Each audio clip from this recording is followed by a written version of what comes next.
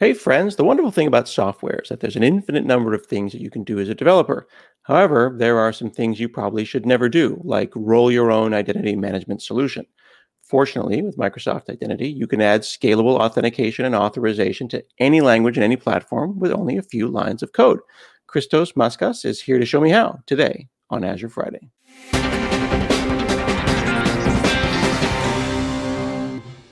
Hey friends, I'm Scott Hanselman and it's Azure Friday. I'm here with Christos Matskas and we're going to talk about Microsoft Identity and the platform that you can build on as a developer. How are you, sir? I'm good. Nice to be here.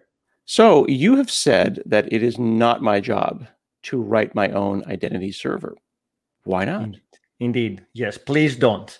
Because every week we hear in the news that yet another company has been compromised, yet another company has made the news for their own reasons, because their users' data has been compromised, because there's so much complexity when it comes to identity that we have 1,500 engineers working day in, day out to make sure that you don't have to work as hard to do identity.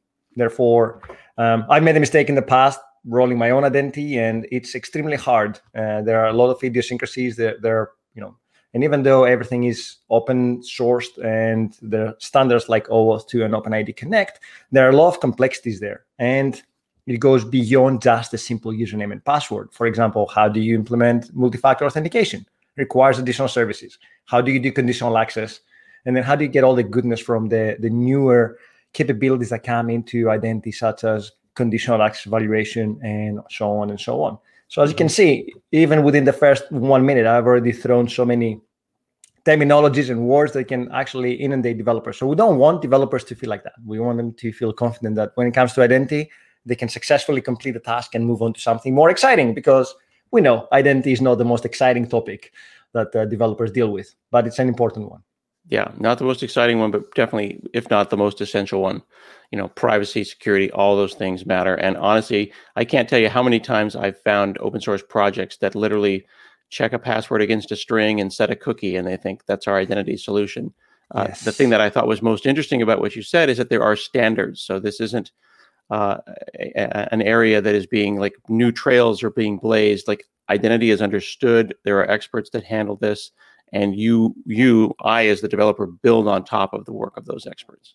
Exactly. Yeah. I mean, there's nothing stopping you from looking into the RFCs and looking at what OAuth 2 and OpenID Connect can do for you.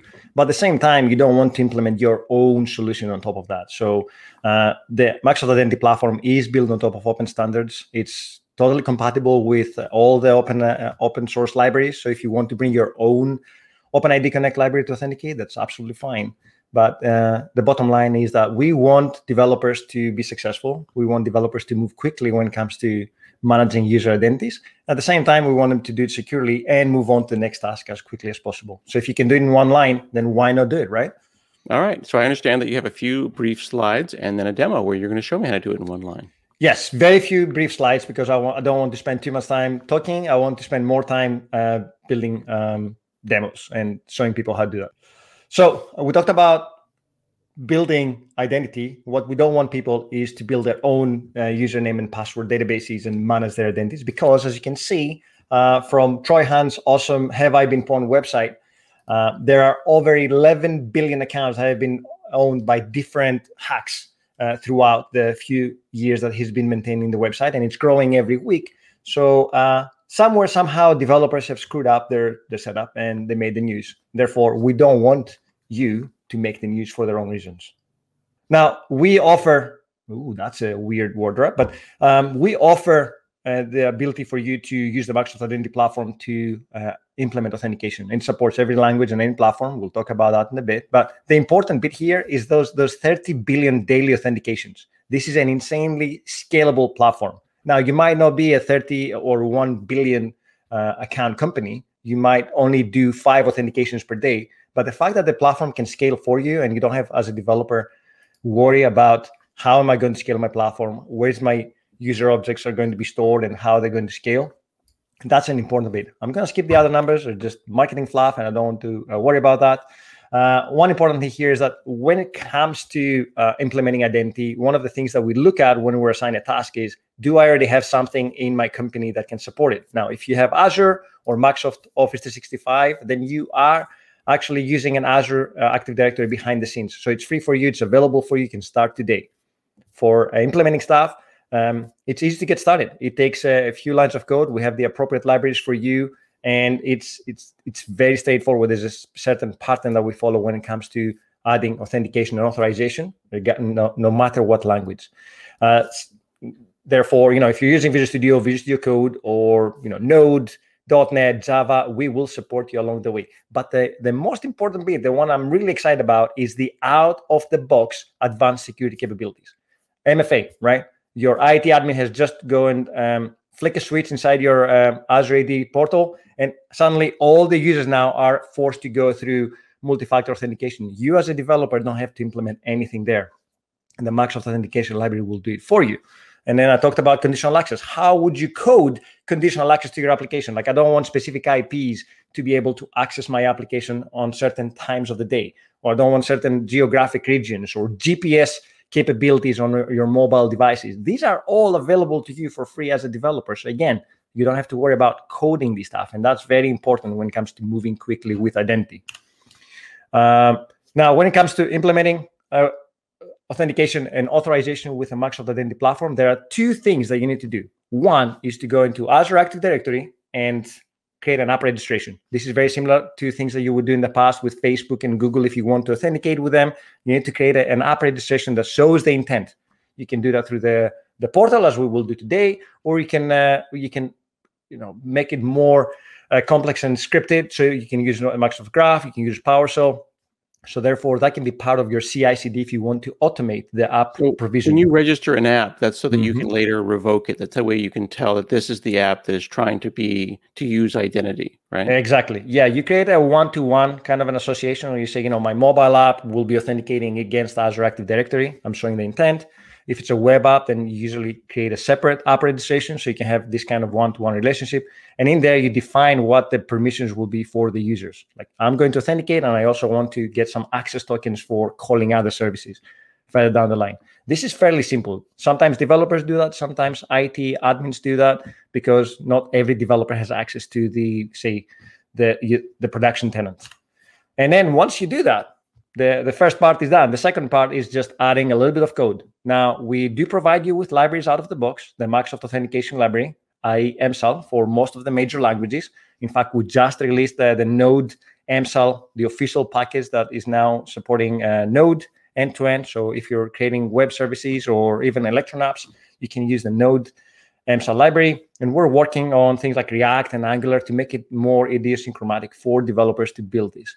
However, since we're operating on top of open standards, like OpenID Connect, any library that supports that protocol can actually be used. So you can bring your own libraries if you want to. That's it. When it comes to accounts, sometimes you might have to call an API. So at that point, you might need to go back to the Azure Active Directory and say, not only do I need to authenticate my users, but I also want to access some APIs like Graph or my storage or some custom APIs that I have built internally, and I want to secure them end-to-end. It's really significant that you can use your own libraries. That this is built on standards. It's not, it's not a big opaque box. Exactly. It's not a black box. As long as it's built on top of the OpenID Connect and OAuth 2 standards, then it can be used with us. So we have, very well published endpoints that anybody can use and hit. When it comes to managing identities, again, there are two major decisions they have to make at the very top, or one decision for two different types. One is the work and school accounts. I am creating a line of business application for my enterprise, and I want my internal users to come and sign in. So that's Azure Active Directory for you. And on the other side is I'm creating an application for the internet. I'm creating a forum for my buddies to manage their Minecraft scores, or I'm creating a mobile app and I need to sign in users, or I'm Walmart and I want people to come and sign in and sign up and buy my stuff. That is where Azure Active Directory B2C comes to play. And there it's just a username and password database, more or less. So you start with that, and then you can also bring social media accounts, and you can extend it. You can add any OpenID Connect provider. The other day we built something with Twitch where We're using Twitch to authenticate people into our solution. They sign in with their Twitch account. They don't have to create a new account, and they can benefit from all the data that comes from Twitch as well. So it's fully extensible.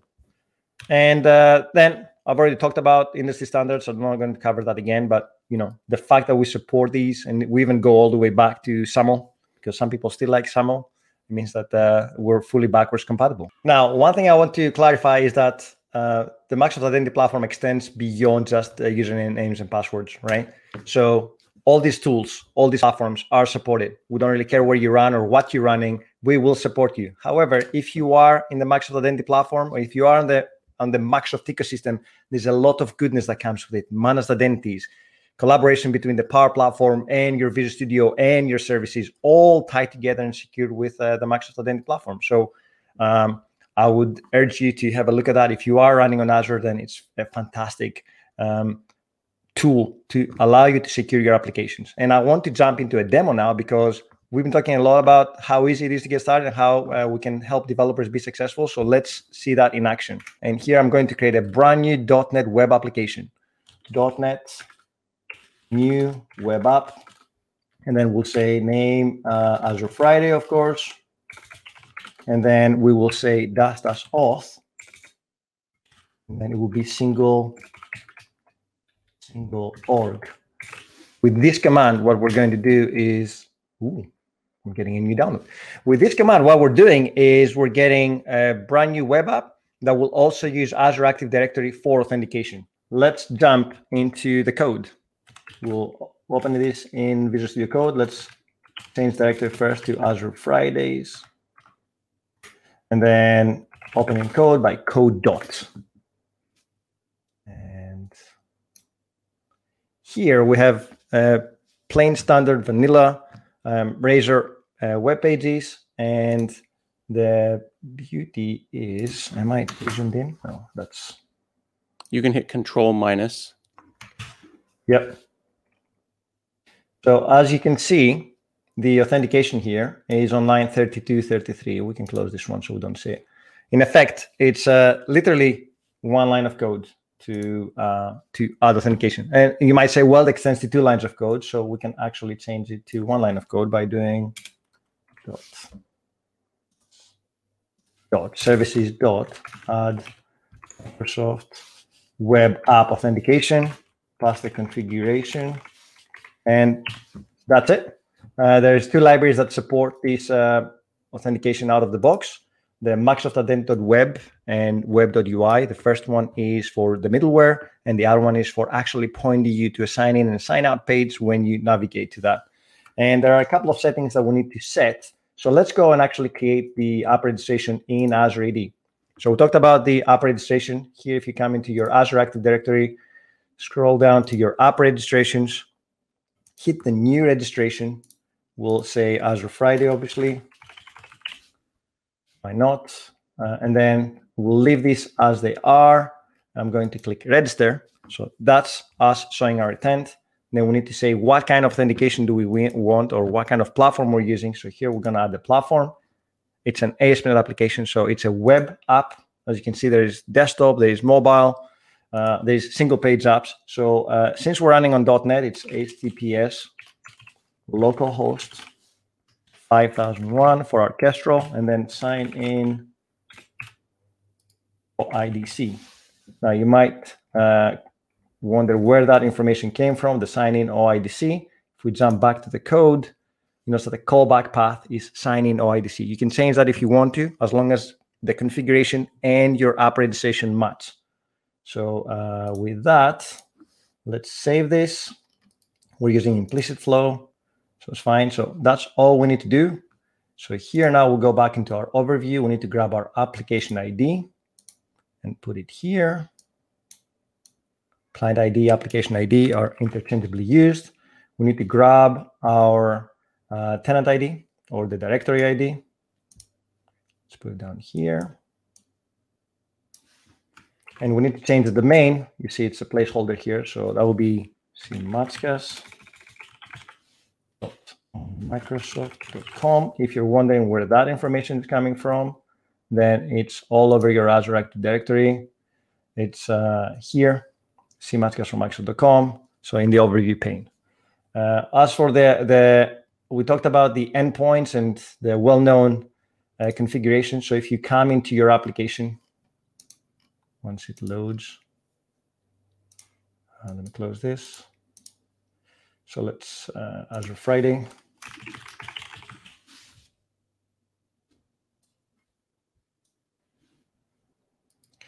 Endpoints up here. So you can see these are all the endpoints for this tenant. Now, we have everything we need to run the application. So let me make sure that we save this one. Please always save, otherwise it won't work. And we're good. Comments notation. Okay, now .NET Run. Building.